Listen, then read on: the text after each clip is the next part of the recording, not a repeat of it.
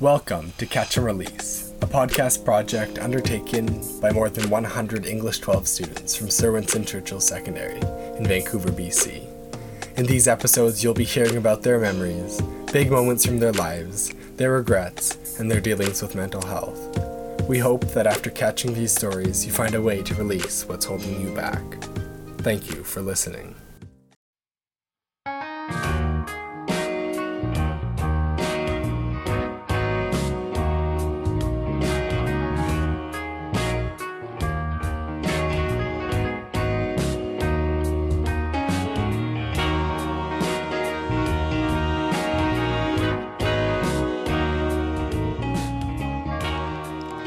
Hello, welcome to another episode of Flashback with your host Halima, and today I'll be interviewing an adult about their workplace bullying experience.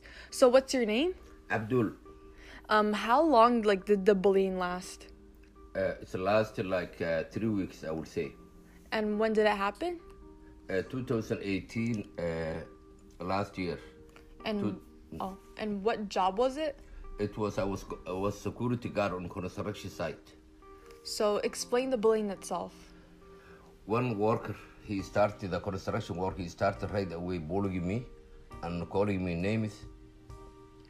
And I told him stop. He didn't stop. And what kind of names were those? Very bad names, racial names. Black, blah, blah, go back where you came from.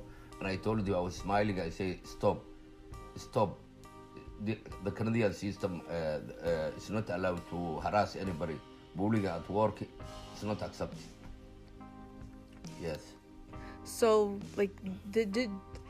how did you feel when he bullied you and called you those names? I wasn't happy. I don't have anger problem, but I wasn't happy because it's not allowed. He don't have right to talk to me like that.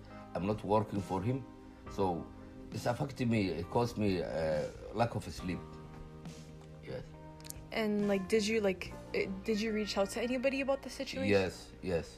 3 weeks I complained to the supervisor, and then they talked to him, and then he didn't stop. He continued. So the situation didn't get better as a result of reaching out to somebody? No, yeah, I reached someone, the supervisor, as I mentioned before, and he was fired from job. Yes, he was fired from job and they sent him home. How did he react? I was happy because he don't have right to harass anybody, and he went home. That's all. I was happy.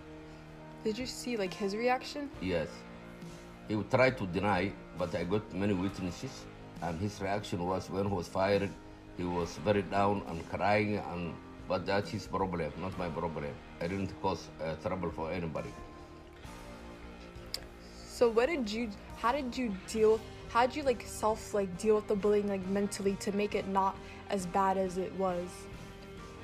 Yes, what I do, first of all, I talk, I speak out, and then when I go home, I try to forget everything, and then I speak. I have rights to speak.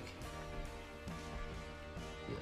And do you think that's a really good, helpful tip that other people could use? Absolutely. It was all the workers over there, they heard the situation, so if any of them was a bad person, they cannot harass anybody. So it was a lesson for them. So what lasting effects did your bullying leave you with?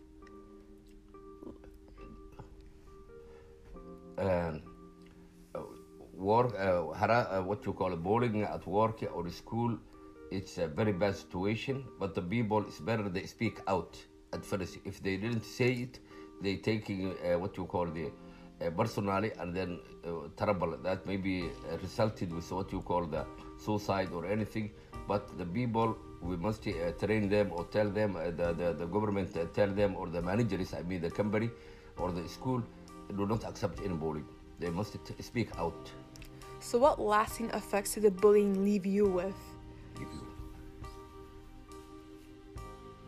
Did you become stronger as a result? Yes, I became very strong and happy because nobody bullied me. Because if I didn't cause anybody, I don't take that. So I will, I speak out. Because I know my rights and other people's rights. Do you think society like has a problem with bullying as a whole? I think yes, that's everywhere. I think, but if the what you call the management for the workplace, if they interfere and tell the people straight, it cannot happen. Yes, or minimize. And like, what do you think, and how do you think the employee should treat the victims of the bullying? I think they must tell them calm down and they solve the problem. They must solve the problem and stand with their side and tell them we are here, we will help you, don't worry, forget what happened, and they must take action for the bad person. So I think overall you think that we should like take action in order to prevent the bullying before it becomes horrible. Yes. Education first, education to tell the workers or everybody or student about the bullying, and then they encourage them to speak out. And how do you think the people that are doing the bullying should be punished? Depending on the situation. If they want the management or the person tell them stop the person they're bullying, and then they didn't stop, so the management they must give them what you call procedures at work and school, and explain to them bullying not allowed. If anybody cross that line, must be sent home. And how can like employees like work together in order to get their management to take them more seriously when office bullying occurs? Yeah, the management, any action, what you call it, if they're the big company, they must have committee for that, or school. They have the board for the education, for the what you call the explaining the situation, what can happen, and then they take action anyway. Yes, the management must be strong to take action.